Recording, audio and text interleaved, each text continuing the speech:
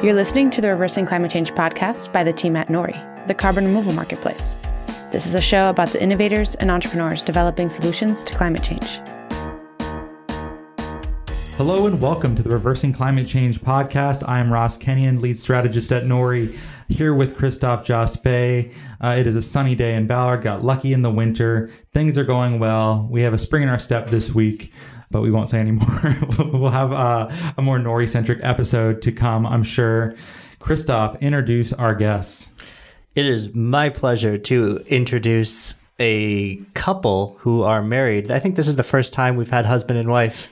So maybe we'll just do at the same time. We've had husbands and wives on different podcast episodes. Right. Little do you know, podcast listeners, this is actually the Reversing Climate Change / marriage counseling on the air. Just kidding. Reversing Climate Change podcast with the Costa de Beauregard.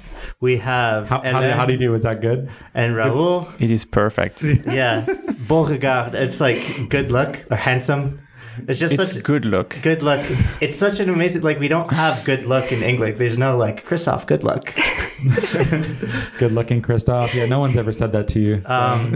But I had coffee with Ellen, I think it was almost a year ago. She was relatively fresh off the boat from Paris and looking to make some waves in the climate change space. She came from a very interesting background. I like getting to know people with interesting backgrounds because they clearly have a grasp on the complex systems that go into the energy transformations which are required to address climate change and some of the drivers to really make change happen more quickly. And it was clear that she's an entrepreneur who is going to latch on to ideas and make them happen. So we're always keen when we can bring people on like that. And also, she happens to be married to someone who seems to have a pretty good head on his shoulders and know about all sorts of things that happen at a company that maybe you've heard of called Amazon. And hopefully by the end of this episode, we'll tie it all together, how they're in this unique position to make something amazing happen. But Hélène and Raul, we like to start out with people's stories, sort of where they got to where they are today, which is sitting in the Nori office on a sunny day on the Reversing Climate Change podcast. So how about you go first? Thank you so much for the introduction. Well, we actually moved to Seattle in 2013. I was working for the French government in Paris. Before we moved, I was working on climate change and energy. And we moved to Seattle with Raul's job. And at the time, I'm still working for Amazon. So we moved from Paris to Seattle with work. And we'll talk about Amazon later, I guess. So as you said, climate change has always been a very important topic with me. That's why after I finished my grad school, I decided to start working on this and on carbon markets, then on energy. And so when we moved to Seattle, I was trying to think about what I could do. Maybe I could work on climate change and carbon markets. People told me, oh, you have to go to Olympia. And I was just well, I just moved from Paris to Seattle and I just want to spend some time with my husband. I don't want to be away from him during the whole week and only seeing him during the weekend. So that was not an option. And I started to be involved in the startup community in Seattle. And at some point, I read a study about traffic emissions and how 30% of traffic emissions in city are due to people circling for parking. And so that just clicked. And that's why I decided to start Garage Hub.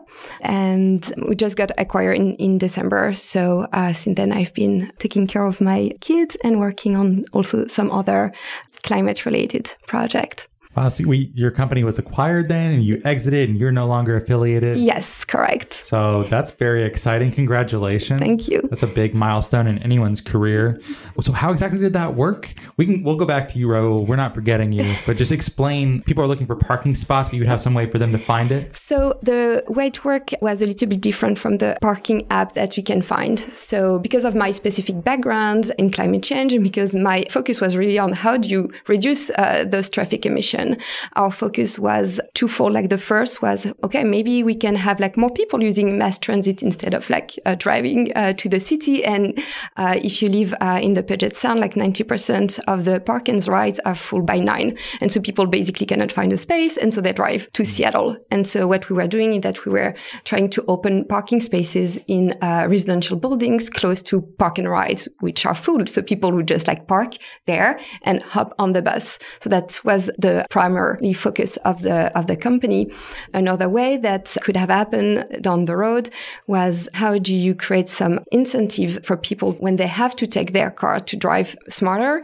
So one way with the technology would have been to prioritize people carpooling, because the technology we developed would have allowed that to know how many people are in the car. Or you can also say, well, those parking spaces are earmarked for electric car, for instance.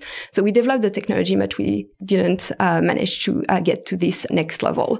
So there's still a lot of stuff that needs to be done in that field. That's so amazing. And I love just the creativity, because normally when people care about the environment, their first instinct is to go for some policy solution, which is definitely works in some cases and it's the right fit for many. But I love it when people see a business opportunity and something like that can actually be commercially viable for its own sake. And reduce carbon emissions. Yeah, that's the sweet spot. Create something amazing about it. I remember I was taking an Uber pool. So for people who haven't been living under a rock, that's basically a way to share a ride with someone else and reduce the cost. But if you sometimes want to start conversations with complete random strangers, you can. And it's also I do not care for that, though. I will pay the premium to have the space. But I guess what I'm saying is it can work in the opposite direction, is you pay less, you save less because it's fewer cars driving, and you have this potentially great experience with this random encounter that you might not have otherwise had. And similarly, when it's talking about finding a parking spot more easily, you're solving for their frustration. You're solving for like the reduced time, which is a real like angst. And so they're not even thinking about climate change, but they're doing these climate friendly activities. Is that a good way to kind of frame some of the opportunities here? Yes, I think so. I mean, what I learned from my experience working, especially as a carbon market expert, and I was working and attending some UNFCCC conferences. Sorry, what does that stand for? Oh, sorry, United Nations Frameworks on Climate Change Convention. So like the Paris conference is one of those annual conferences under this United States framework. And I learned that you have to find incentive for people to change their behavior. And one of the biggest way for people to change their behavior is when you put a price on carbon one way or another, or if you solve an issue that they have. So that's why it made sense to me to try to find a better way to get people either out of their car, but providing them a parking space where they need it, which is by a transit hub, which otherwise can really be a frustration, or by like creating incentive and even like extra, and it's not something that we have been able to implement it, but like extra financial incentive by making it maybe like less costly for them if they are carpooling to access the garage, or less expensive if they have an IV or an hybrid vehicle. So I think that's also a way that you get people to change their behavior in a more thorough way, and you get them on board. Yeah, it's like climate subversion. Raul, how about we pass it over to you? So you're obviously married to this climate expert, so you get dragged into this, but what's your story? Yeah, I mean, we met in Paris, and before I met Hélène, I was very aware of climate change. I had studied physics, and so the science of climate change makes complete sense to me, and had always made sense. But it was not a big thing. It was not something that was on my mind at all times. Meeting Hélène changed that. And, she cared so much about the issue, and she was taking action, and she was working in that field that, she changed my behavior. So, through love, I basically embraced climate change cause, and now it's something that's top of mind for me as well. That plus the very nice accent was the most romantic moment on the podcast we've had today. Very, very charming. And I'm curious, Raul, so you have a whole other view on behavior change, because you happen to work at a company that is responsible for 50% of all purchases online. Oh my God, is it that many? So the thought of how to motivate people to do things, let's just take climate change out of it for a second. there's smart technology where ultimately, to be crass, Amazon wants people to click buy and not think twice. And you want to maximize for that, clicking buy. How, if at all, does that mindset of motivating people's behaviors relate to thoughts around motivating people's behaviors to create an impact on climate?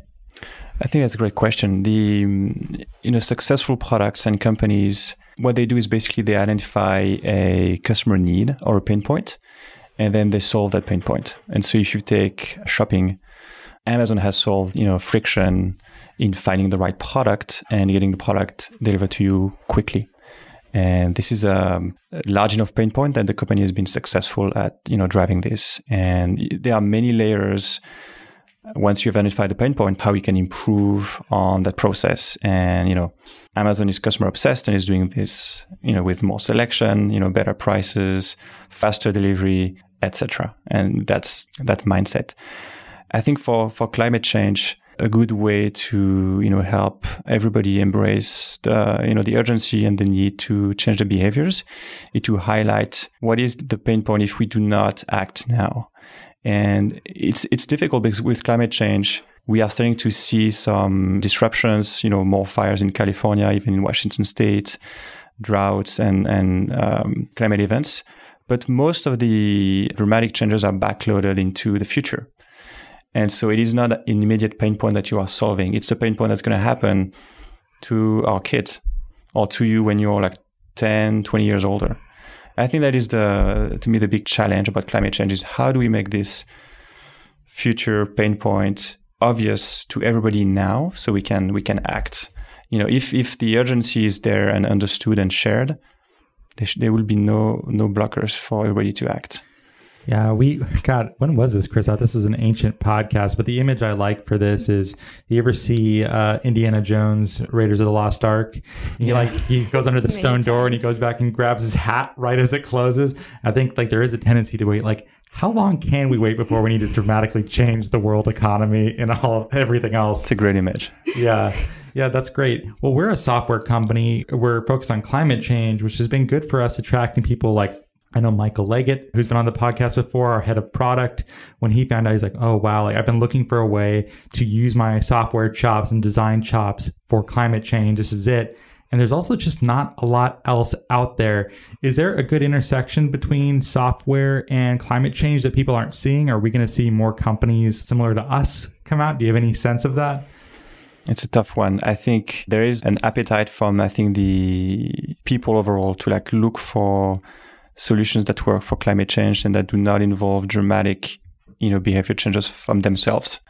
And so the idea that, science or technology can solve the problem for us is very appealing. And if something works, guaranteed that it's going to be highly successful. It's going to get a lot of traction if there's impact. But people also tend to wait for this thing to arrive, and then everyone hates techno fixes and that sort of thing. I think we've been hearing that, science can solve climate change and we should just invest more in R&D and continue, polluting and using fossil fuels and we'll be fine.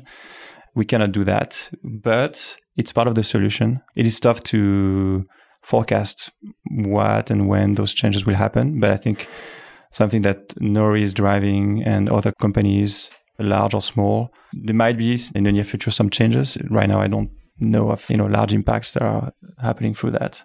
So before we started this podcast, Hélène, you were talking about some terms like mitigation, adaptation, various broad, important terms that are oftentimes couched as climate change solutions.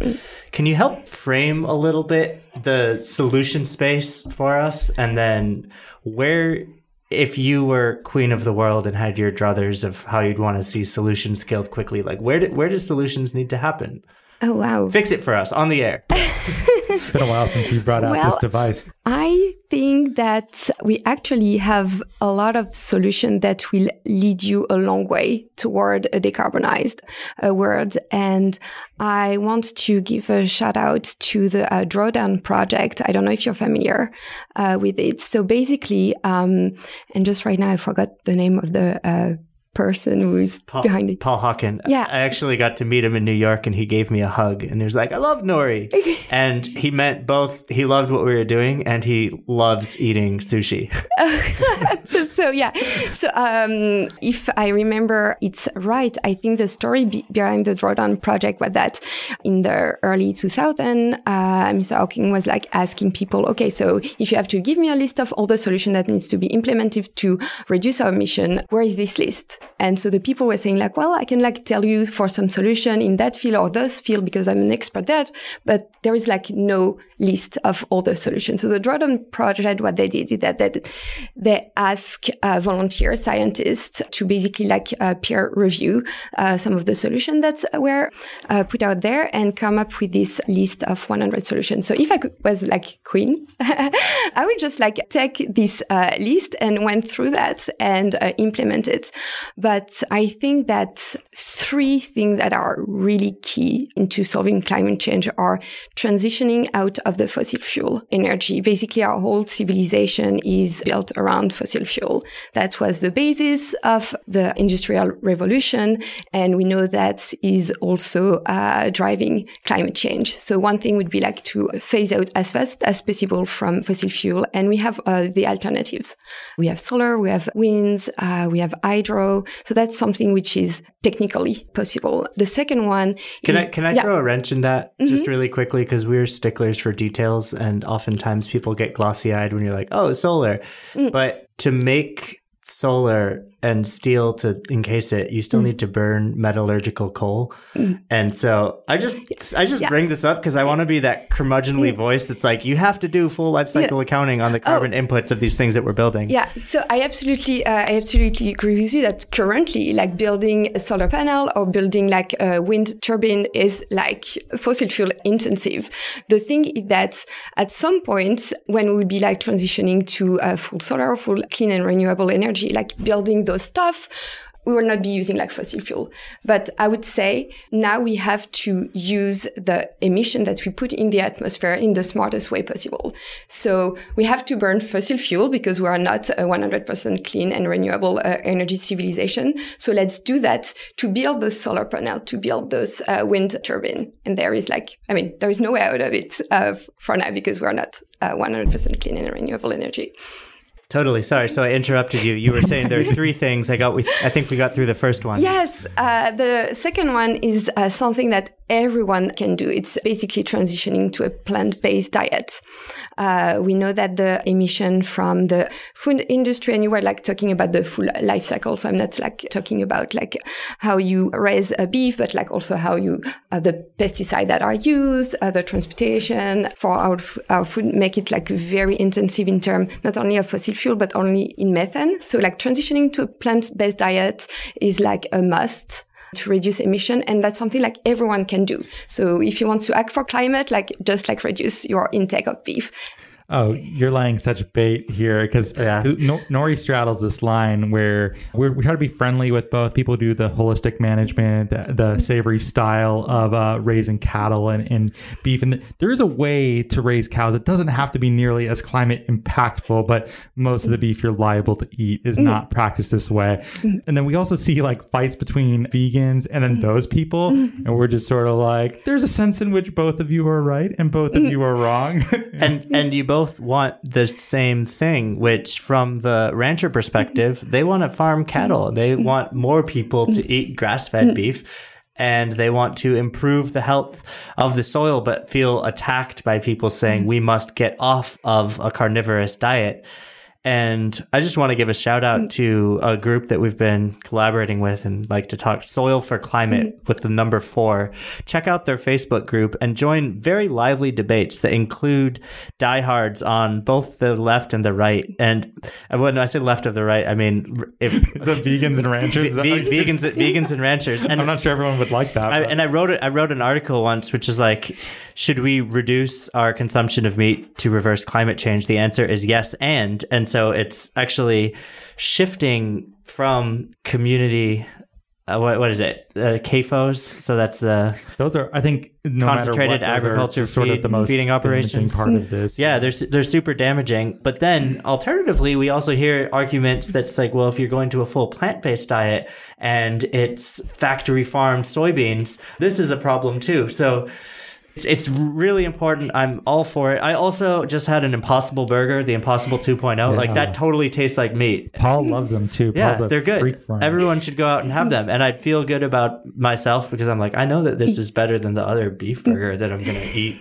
Like, how annoyingly nuanced was that? Did it help us? Did it confuse us further? But I do want to be that pushback because I'm concerned that if you say eat less meat is the answer, that it can gloss over details. And so I'd like to say, if you're going to eat meat, be smarter about where the meat comes from that you ate.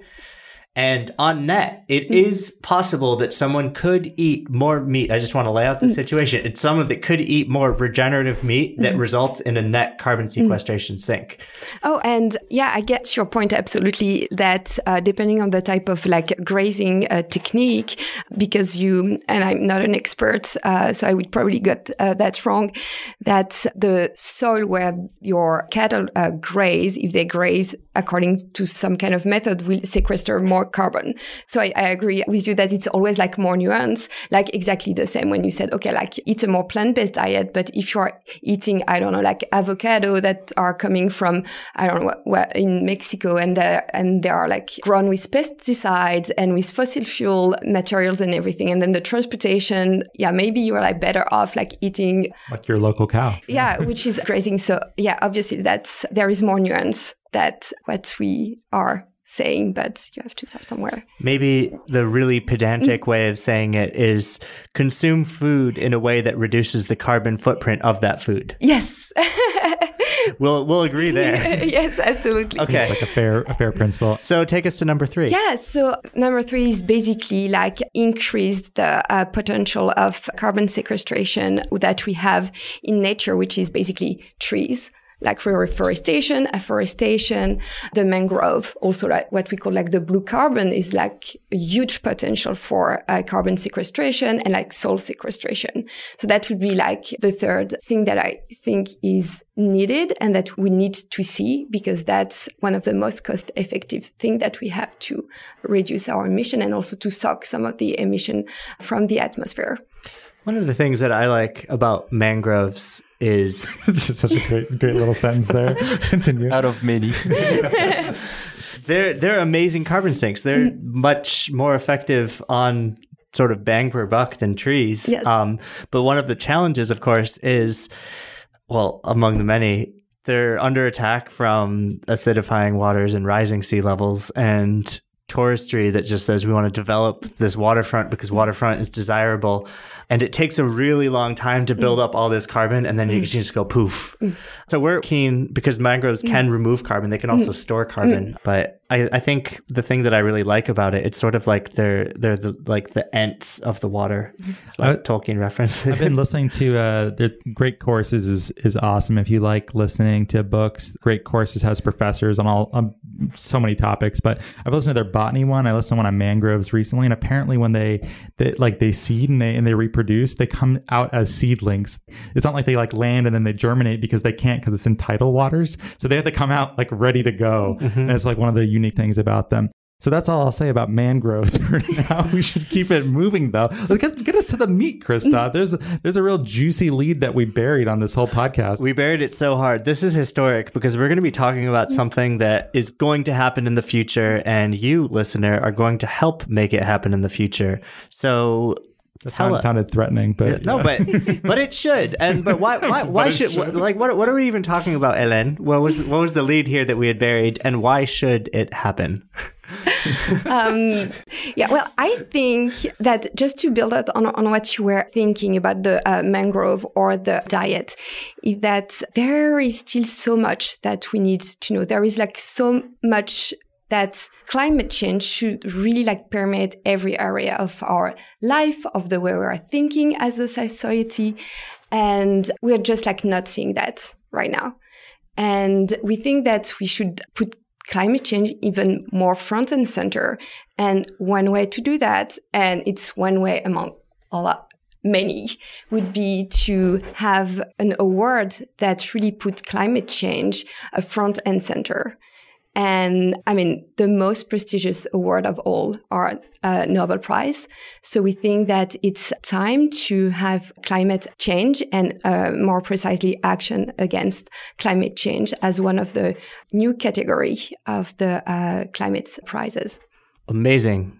Big round of applause. I mean, already, we do see economics awards that relate to climate change and talk about it. So it's nice that this broad multidisciplinary sector sort of influences those. But why does it need to be its own category? For many different reasons. Like, as you said, we saw last year with William Northouse that economic work on climate change were rewarded. The last time it was rewarded, it was in 2007. With the Nobel Peace Prize given to Al Gore and the IPCC. So basically, we waited like 11 years because there is so much focus the Nobel committees can put on climate change within the current 6 category. And that's a topic that we should discuss about like every year. That's one reason why we need a category of its own. The other reason why we think a Nobel Prize would make a lot of sense is that would also show what are the world's priority. This is the most prestigious award. And we know that climate change is the most pressing issues. So we need to distinguish people who are basically trailblazer in reducing carbon emission or trying to adapt. They should be rewarded with the highest distinction. Another way we think that Climate Nobel will make a lot of sense is that we will be able to like reshape the conversation around action. In 2007, when the Nobel Peace Prize was awarded, it was all about saying to the IPCC and Al Gore, good job, you lay down the foundation for us now to act. We're 11 years later, and the conversation is still many levels stuck about like, is it a man-made climate change cycle? There's kind of like a lot of noise, which is done on purpose by very few people, and we have to cut through that noise. And we think that the Nobel Climate Prize focusing on action will help with that. Another thing that we need role models, and Climate Nobel laureates can be one of those role models. I mean, I'm sure you've seen what is happening in Europe, in Australia, with the youth movement that has been built around Greta Thunberg, this Swedish young girl, which basically started a climate strike in front of the Swedish parliament. And now it has morphed into a worldwide youth movement because the students and the young people saw that this is something that can be done. There was like someone, Greta Thunberg, showing them that they have more power than they think. And so we really want to highlight all those great climate champions.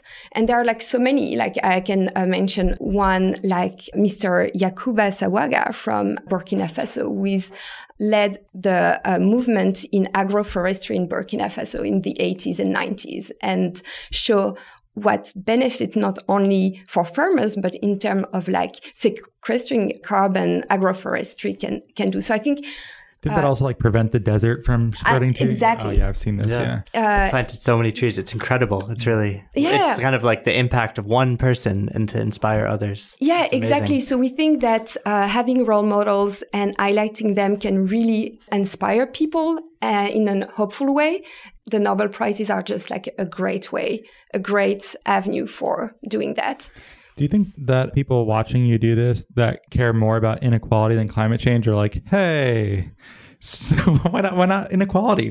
Should there be like climate change or Nobel Prizes for various types of issues? Or is climate change so unique that we should have one specifically for it? You could argue that climate change is driving more inequality. So this is like the mother issue.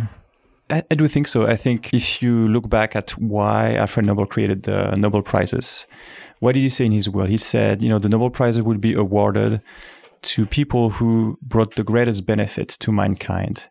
Climate change was not an issue in the late 1800s.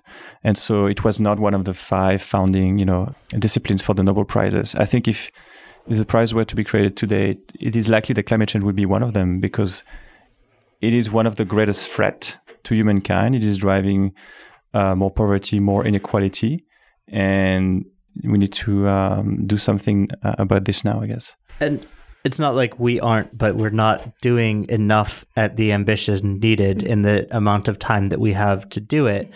And one of the things that I like about prizes is they become pretty good motivator for someone's like, oh, I'm going to do this because this prize exists. But I want to play devil's advocate against that. Like, did Barack Obama, who was awarded the Peace Prize, do it because he's like, I'm going to get the Nobel Peace Prize? Or did he just do that thing because I'm not even clear that he deserved it. What exactly did he even do? Did he deserve it? Or like, could this just become a political thing? Could this get distorted in some way? Will it actually help? We're playing hardball now. Like, further convince us that people who are already doing the right thing really can benefit from a prize, and this prize will motivate people. Is there a financial incentive here? Like, how does this help people? So I don't think that people who get a Nobel Prize are doing the work that they are doing because there is a Nobel Prize. I don't think that a doctor that have been working all his life to try to find a cure to AIDS, for instance, would have not done that if there was no Nobel Prizes. So even though there is financial dotation, so there is a $1 million going with each prizes, I don't think that people are doing that for that.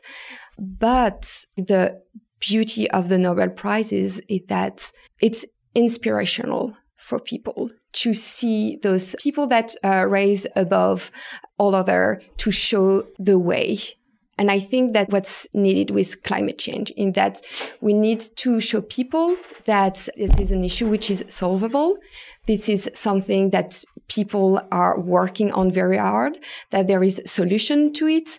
So that can generate enthusiasm and hope around solving climate change. I think the paradox here is like the creation of the climate change Nobel Prize is not primarily for the people who are making actions against climate change now.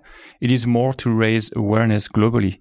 Nobel Prizes are the most recognizable, respected awards worldwide. Every year when they announce the Nobel Prize in October, every day a new prize. It has a full prize cycle globally. Again, there's no discussion about all those people should not have had the Nobel Prizes. It's more about here's what's great about the physics that was done last year, and this is the Nobel Prize. We want the same thing to happen for climate change. Here are the great actions that were driven last year, and let's talk about those. And giving that kind of visibility worldwide with such a respected prize as the Nobels is what we want to achieve.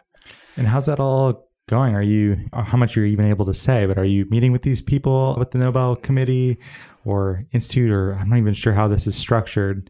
And what can our listeners do to move this effort along? So what we are doing is we have an online petition, and we need that number to be as high as possible. We aim for 1 million signatures, and what we need is more signatures. And signing this, sharing this with your friends, your communities, your locally, internationally, that's the main thing. Armed with your voices and your signatures, then that will give us the right visibility and will allow us to make it happen. But first it starts with, we need support. We have translated the petition in a dozen languages. We have people from the 5 continents who've signed the petition, but now we need greater numbers. That's the main thing. Okay. And then are you trying to work inside without the petition? Are you talking to people over there? Did you purposefully dodge this question? Oh, no. So we did inform the Nobel Foundation about the campaign. We informed the executive director and the chairman of the board, because it's not something that we want to do against them. And so they are aware of the campaign. Obviously, where the company is like small enough that they didn't answer us yet. But as the further we grow in number of signatures, the easier it will be to open this dialogue and to convince them to consider the creation of such a prize. Because like the board of the Nobel Foundation has the power to administer a new prize. So in his will, Alfred Nobel only created 5 prizes, and there is actually 6 prizes currently. The 5 original prizes were medicine and physiology, physics, chemistry, peace, and literature. And in 1968, the Central Bank of Sweden came to the Nobel Foundation and asked them to administer a new prize. And the full title of the prize is the Prize of the Central Bank of Sweden in Economic Science in memory of Alfred Nobel. But everyone knows it as the Nobel Prize in Economic Science because it's administered by the Nobel Foundation. There is a Nobel Committee for the selection. It's awarded along the other prizes. And so the Nobel Foundation accepted to do that once, even though in 1969, they decided not to accept new prize. But that's only like a decision of the board. Like 50 years later, I think they can reopen the discussion to update the list of the category that they have. I'm so curious about the politics of how to accept one prize and then cut it off.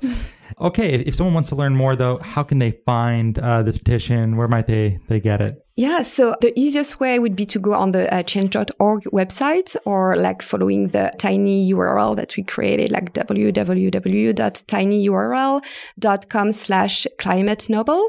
And you'll find not only you'll be able to sign the petition and share it, but you also have the link to all the other platforms that we have, the Facebook group, as well as the dedicated website. We have a FAQ on this dedicated website answering all the questions.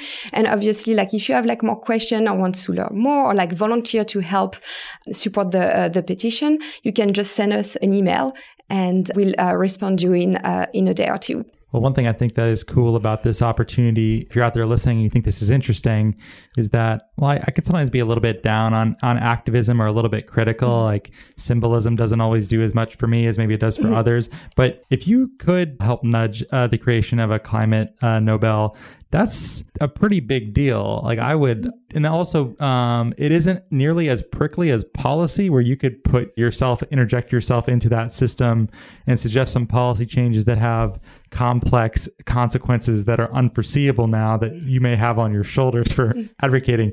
So like, I think this is like, if you like this idea, like I think there's a chance to do something. I'm saying this badly. Right. A flood begins with rain.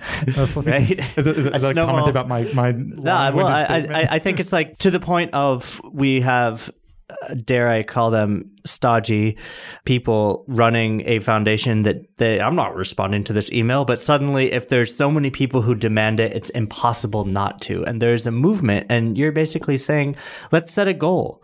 Let's use this prize as a platform to basically accelerate these solutions which are out there but aren't able to leverage into these things. And you know what? Who could say no to that? Who could say like that? I mean, I signed the petition and I encourage everyone to do so. And I encourage especially people who work with kids, like get the kids to sign the petition, get them out there, get them saying like, we're looking for little things that we can grasp onto to sort of create this force from all different directions where climate change solutions just become unstoppable. Wow, that was a much better closing summation than my meandering nonsense. So good for you, Christophe. Helen and Raul, thank you so much for being with us. We'll have links in the show notes if you'd like. If you like the show, please give us a great rating and review on iTunes. Share this content. Help the world find out about reversing climate change, the Climate Nobel, etc. We also have another podcast called Carbon Removal Newsroom, which you heard about at the top of the show. So please do the same for that if you enjoy it. And thank you so much for being here. Thank you so much for having us. Thank you.